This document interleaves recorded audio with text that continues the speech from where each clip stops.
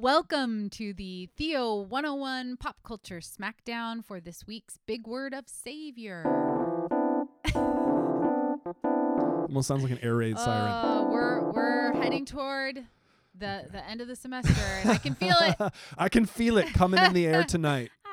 Phil Collins, yes, 1989. Yes, underrated artist. Very underrated. In my humble opinion. I once went on a Phil Collins Odyssey when just listening. I think he's really I have Apple good. Music, and so sometimes I'll listen, and I was like into like what is prog rock and like what was it and so on, and like. But I also discovered through that process that Phil Collins has one of the most critically panned albums of all time. What was it? I forgot what it was called, but I listened to it, and you know what? I can see why they didn't like it. Oh, sad. Okay, I'm gonna land this plane Yep. here on Savior because he wrote one of my favorite like Christological, Jesus-y kind of pop songs called Hero. Really? Yeah. I mean, you can interpret it Sure.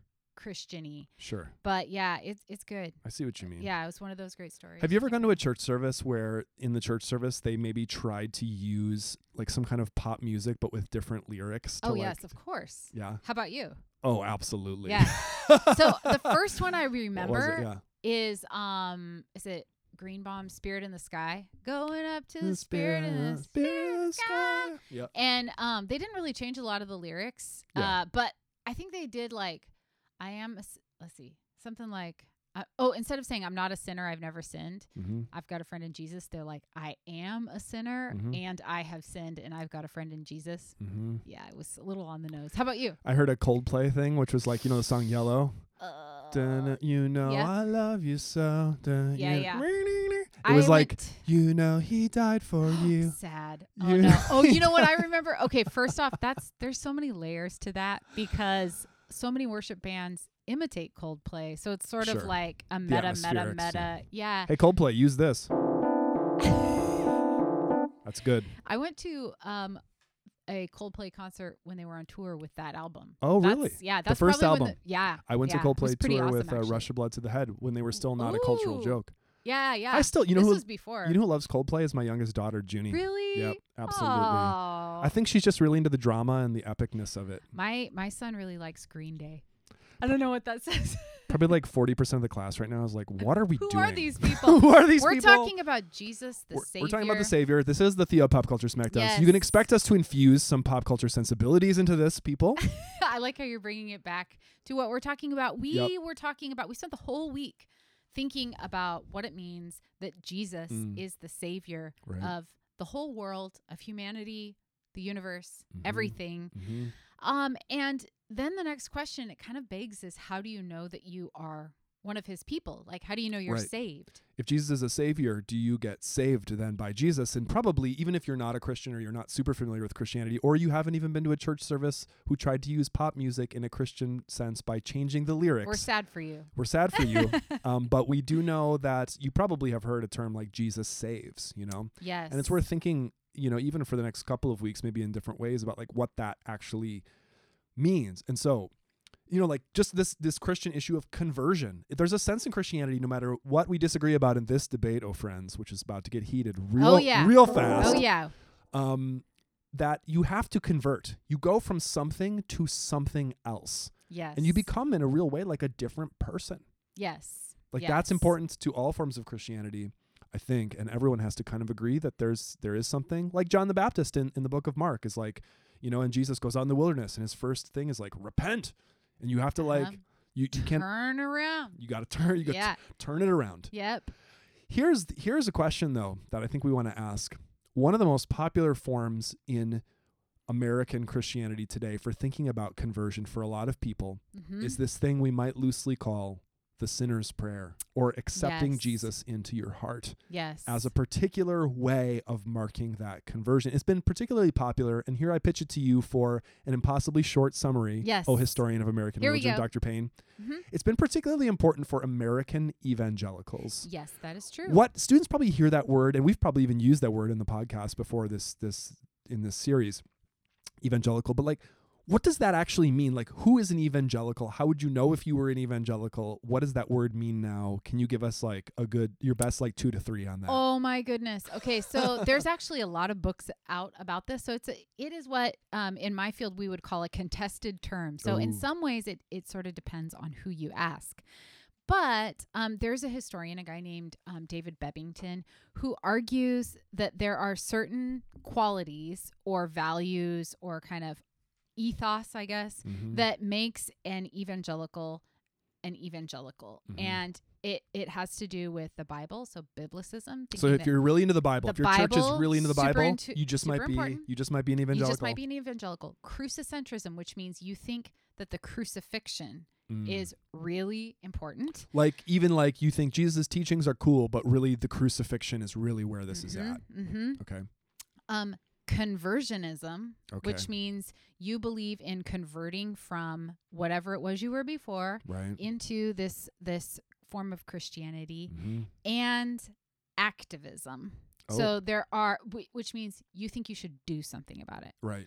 Not just kind of sit and you have your Bible and you're just like, that's it. It's a private thing. It's got to be public in some way. Yeah. And other historians have added this idea that you think that the Holy Spirit is alive and working in the world, like a spirit oriented. And I think that just reflects the idea that there's just a lot of people that say that they're from like the charismatic or Pentecostal tradition that are now evangelical. But so it's just this idea. Do you think the Bible's important? Do you think that the cross is important? Yeah. So if you think about it, like, do you hear a lot of sermons about the incarnation, like Jesus being born, or do you hear more sermons about Jesus at the cross? I see. You know, do you emphasize like this conversion, and do you think then you need to like go out and do something about it? At the risk of simplifying, because people are so complex and churches are so different, could you even go a step further and say, if you go to a church that's kind of like this, or you do and hear these things, you're probably an evangelical? Oh yeah, for sure. Yeah. And then of course people like, I think now that term is a little tricky because it has gotten associated with a certain political orientation, like a kind of conservative white Republican, like that. It's gotten like categorized in that way, but there are lots of people from many different political parties, different races and ethnicities and social like standing in the nation who share those qualities. Sure. So yeah, it sort of depends on how you might not like taking on that term because you might not want to associate yourself with it. But if you broadly defined, if you grew up and if you believe that the Bible is really important, that the cross is like a central part of your theology, that you need to go out there and do stuff, and that you have been converted. That is really important. Is it fair to say if you grew up, and a lot of students today, a lot of times you have churches with these names and so on, and you don't even maybe know whether they're part of a so-called denomination or a group, but do you think it's fair or unfair to say if you are part of a church that's like Baptist, Assemblies of God, Foursquare, probably lots of non-denominational churches that are just like Church of God of the River of the Woods of Life. The vast majority of non-denominational. If you are part of a church like that, you are probably an evangelical. Is that fair to say? That is absolutely fair. Yeah. Christian Church, Church of Christ. Yeah, I think that. And so George Fox was founded by what's usually called the Evangelical Friends tradition. So it's in the roots of the school. Right. That's that crew. So for that crew, we're about to talk when it comes to how do you know when Jesus has become your savior, or you're being saved, or you are saved.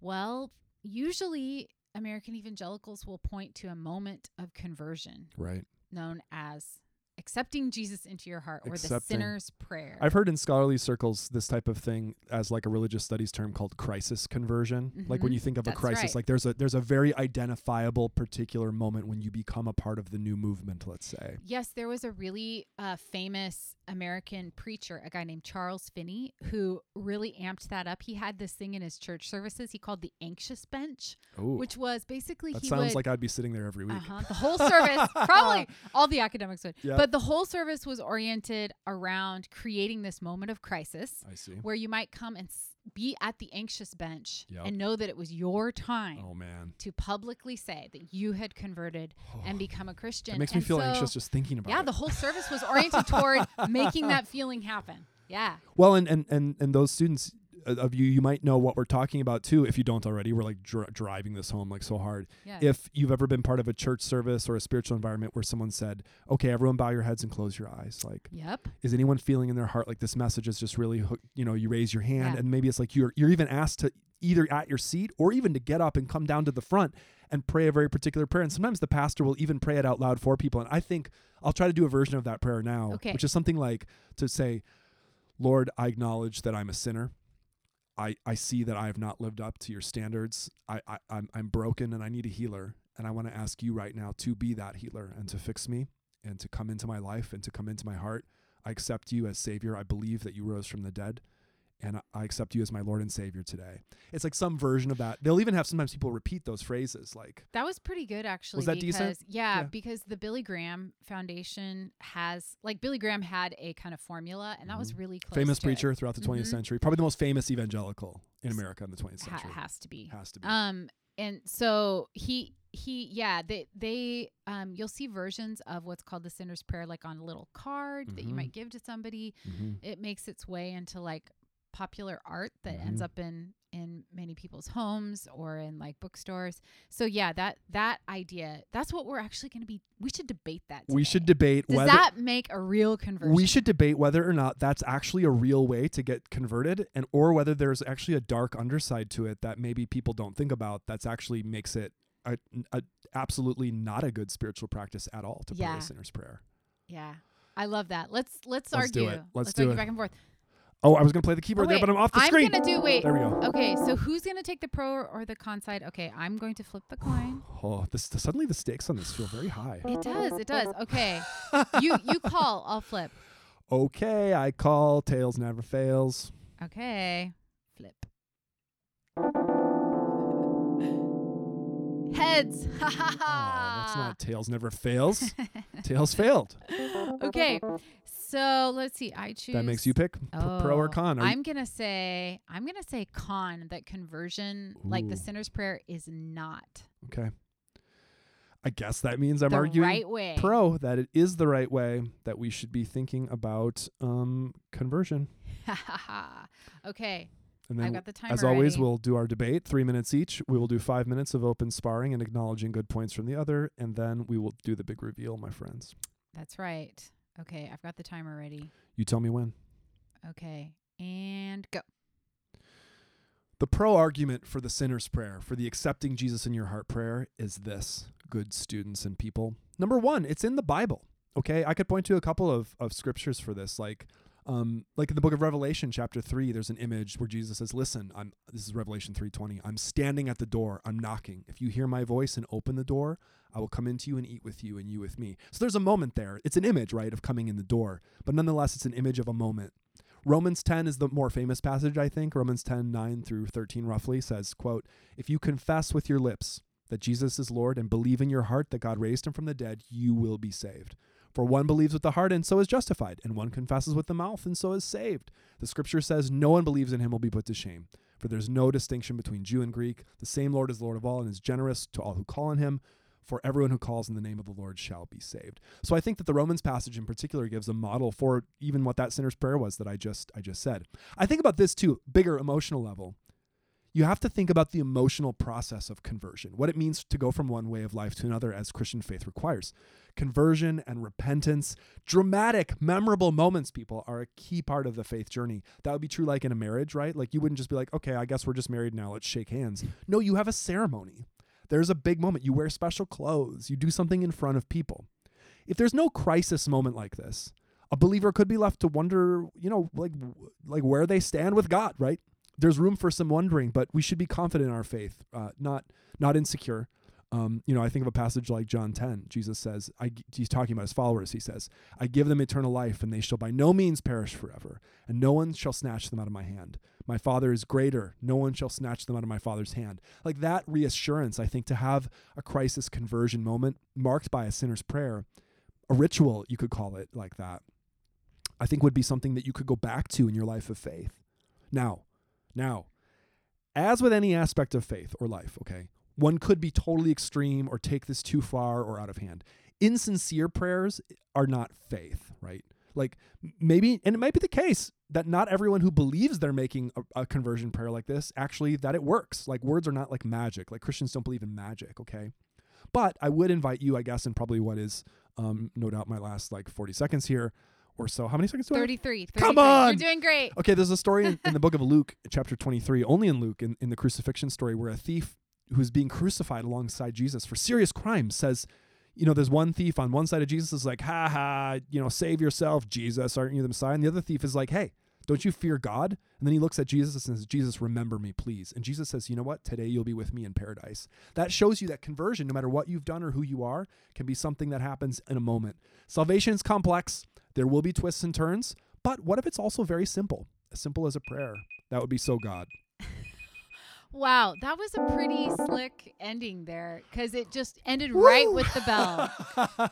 Excellent job, Okay. Dr. That Doak. was breathless. But now it is your turn. Tell me when my 3 minutes to start. defend the con. The sinner's prayer is not the way.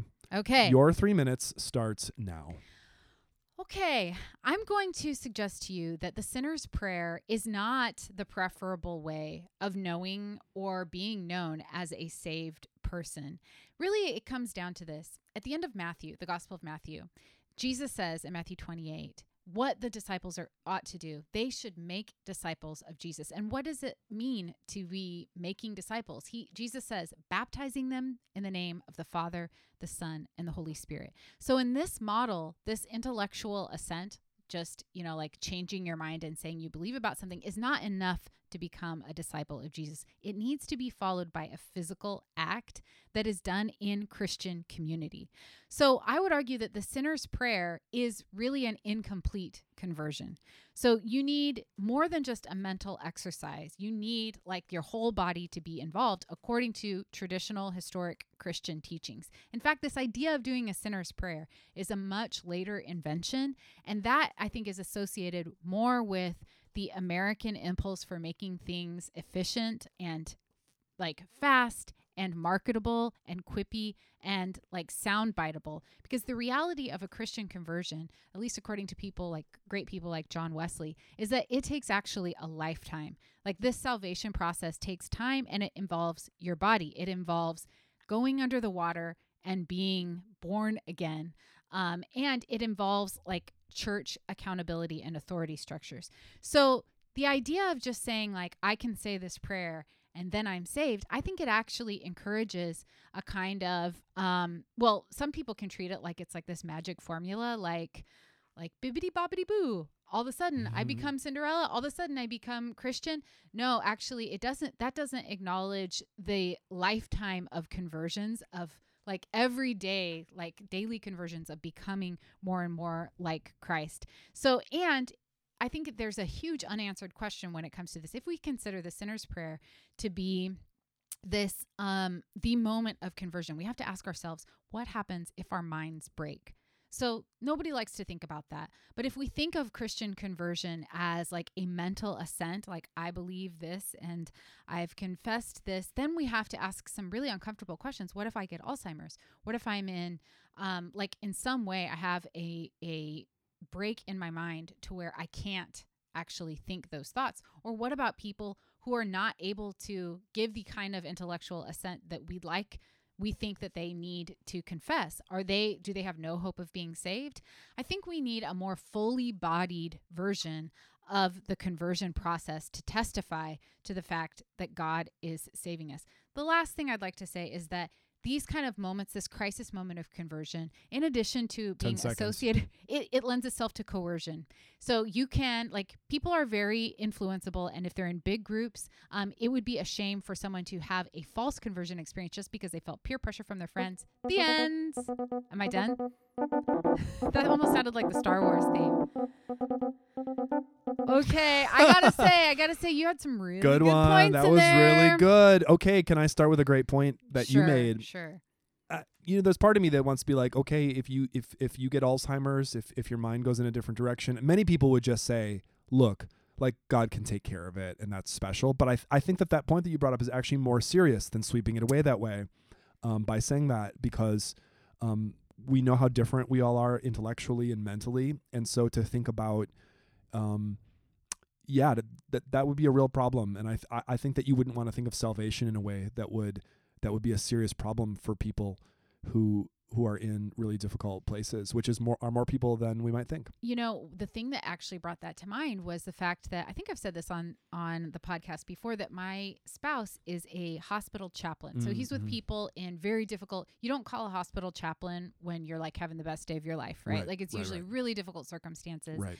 And he has seen people in the process of I don't know if this is a weird phrase, but actively dying, like they're Right. going to die. Right. And he has seen them respond to like their pastor in these involuntary ways, like their body, like when they hear the Lord's Prayer, they start to say it along, even if it's been years since they've spoken a word, wow. or if they're offered communion, their mouths will just automatically open, because there's something, even though they wouldn't be like there the way we would think, like the way you and I are talking right now, their bodies are like also saved, like that. Wow. God has like put it, they through over time they've practiced that. So that's what made me think of it. One of the really good points that I think you made, and I didn't even directly address it in mine, is this idea that there are many places in the scripture that talk about confession as a really key part to being saved. Right. So I think that's a hard one, and you can see where the sinner's prayer comes from. Well, right. Well, why don't we use that then as a point of sparring here? Let me throw that to you. Like, what, from your perspective in the debate here, how do you address that issue? Do you just say that, I guess you'd have to say that from your perspective, confession is not like wrong or bad, or moments aren't bad. They're just like not a moment when salvation occurs. Well, I think that I would have to say that it's an incomplete portrait of the way the Bible talks about becoming saved. So like the Bible, or at least the New Testament, doesn't necessarily talk about a crisis moment in that way. They do. It does talk about confession, but then there are all kinds of passages about like taking up your cross and like, the Apostle Paul has a really famous section where he talks about like, I'm like working out his salvation daily, right? Like, what is that? Like this is a really long and difficult process. And so I think from my perspective, the perspective that I'm taking on, just saying like a moment of conversion is just not enough. Like that moment of crisis. My second place vote for what I liked that you said, because this is something that makes a lot of sense, is to say faith is not about merely mental assent. I thought that was good. You. My response to it though is like, okay, but what's the opposite of that? Like mental unassent? Does it not matter what you believe? And I'm thinking of people who are like, yeah, Jesus was probably good, resurrection from the dead, that's kind of dumb. I go to church and I might go through the rituals, but I don't actually believe this. I believe it has some symbolic importance. Like many evangelicals at least would say that person is not a Christian. But in your paradigm, it almost sounds like that person could be a Christian. Yeah, that's true. Actually, in my paradigm, it does. So, and I think that I'm going to go back to another podcast that we've had where we talked about doubt and the importance of doubt. I think concentrating on this moment of confession and like confidence that this is what Jesus has done for you, and you definitely believe that, doesn't really give yourself a lot of wiggle room for the natural ups and downs of life, wherein you might actually be wondering, like, is God real? Is God, like, I don't even know if I believe this anymore. And I think that if you have like a really narrow articulation of salvation that is just this moment of confession, then you could easily think like, maybe I'm not saved. But I think that that doesn't, like the scriptures include lots of people and lots of moments where there's just like anguish, and I'm not even sure, like, well, Jesus himself, God, my God, why have you forsaken me? Like that seems to be a moment where Book of Mark, dark moment on the cross. Jesus' last words in the book of Mark, actually. Not his last words in every gospel, weirdly. Jesus has different last words in all of the four gospels. But in Mark, it's my God, why have you forsaken me? Well, I thought quote from Psalm 21. It's a really beautiful passage. There's so much anguish there. I thought one good point that you really brought up was that, and I love this story, the story of the thief on the cross. Oh yeah. I think that seems to suggest just acknowledging who Jesus is, like, is enough, because he doesn't even go through that whole thing, like, No, he doesn't say the sinner's prayer. That's right. Well, it could suggest, maybe even apart from either of our arguments, and I guess here we're now blending into the post sparring. It wasn't a super mean sparring session we had right there. Okay, but we're into the post discussion now, leading up to the big reveal. But I think it does suggest, both in favor and of and against both of our points in a different way, that maybe, I don't know, maybe God works out things differently for different people in different ways, and there's actually not a single template for salvation. But that would be a little unnerving, I think, for many Christians to think like, okay, there's no actual right way, there's no clear way. I don't know. Do I just do what my community does? Like, what do I do? How do I know whether it's working? it's not an unimportant question to know whether it worked or not, right? Right. Well, I mean, we're going to talk about this a lot next semester as well when we start talking about different forms of Christianity, like how it's shaped, how it changes over time after the events that are recorded in Scripture. But I think that to me, the thing that gives me some sort of like anchored feeling, and I'd like to hear your thoughts on this, is the idea if we say Jesus saves, which I think is an awesome bumper sticker. Sure. If we say that, then we have to say that it's Jesus who does the saving, right? And so we don't necessarily control that, or it's not really necessarily ours to understand, you know, why and how, because this thief on the cross, like, we don't really know much about his life. Maybe he was a really terrible person. And in fact, he says essentially like he deserves to be there. Well, the worse he is, the more scandalous that moment becomes.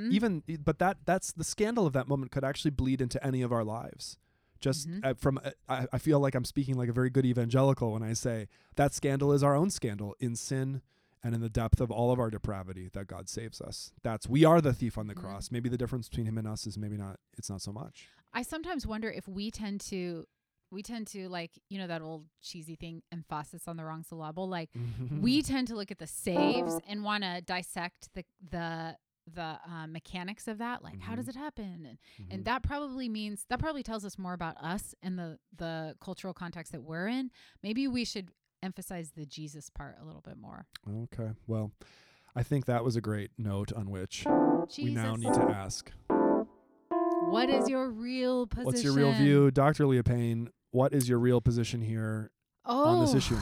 My real position? I got to say it's con. The position that I defended. I pretty much put myself laid it out there. Yeah. I mean, I tend to think that while I want to be clear, I was converted in a very traditional evangelical sinner's prayer kind of a way. So I don't. You prayed it a few times. Oh yeah. Well, that's one of the things. I spoke from a little bit of experience. I did pray it many times. More than a few times. Yeah. I came from a very altar call oriented church, like where you get asked to come up for any number of things. And so while I actually see there's tremendous value in that, and I don't think it's a bad thing at all. I just think that it leaves some things undone that the Scriptures talk about when it comes to being a disciple. You know, that baptismal section that students, like the idea of baptizing people in the name of the Father, the Son, and the Holy Spirit. One of like the traditional theology words for that is a baptismal formula. Like this is a formula for how you're supposed to do it. I'm kind of haunted by that. That's supposed to be somehow a part of our becoming Christian. What about you? What is your position?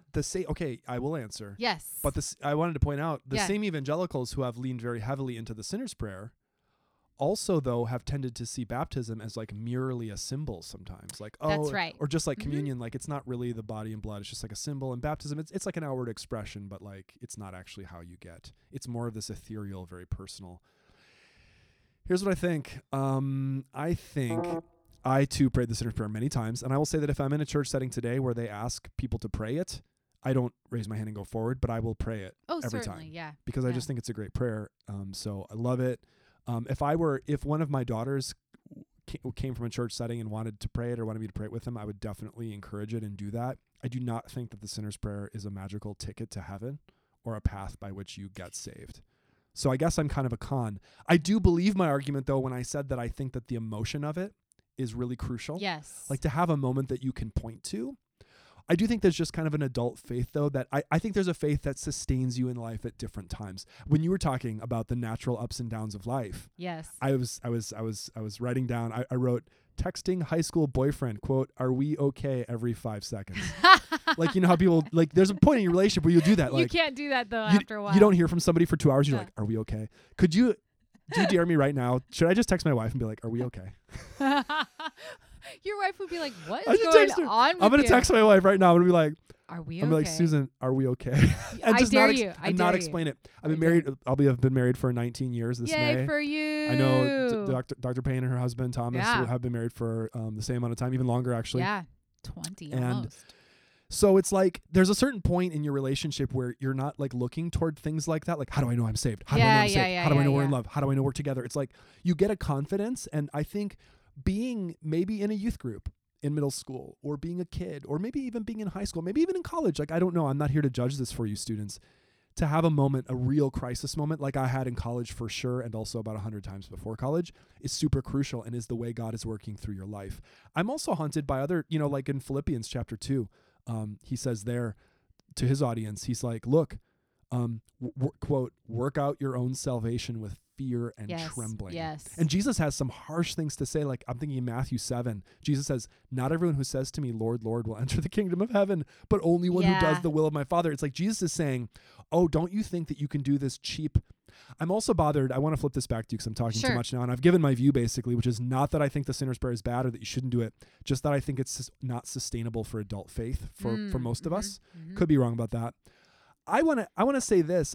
One thing that does worry me, and you did bring this up, there's a kind of efficiency consumer thing to the sinner's prayer.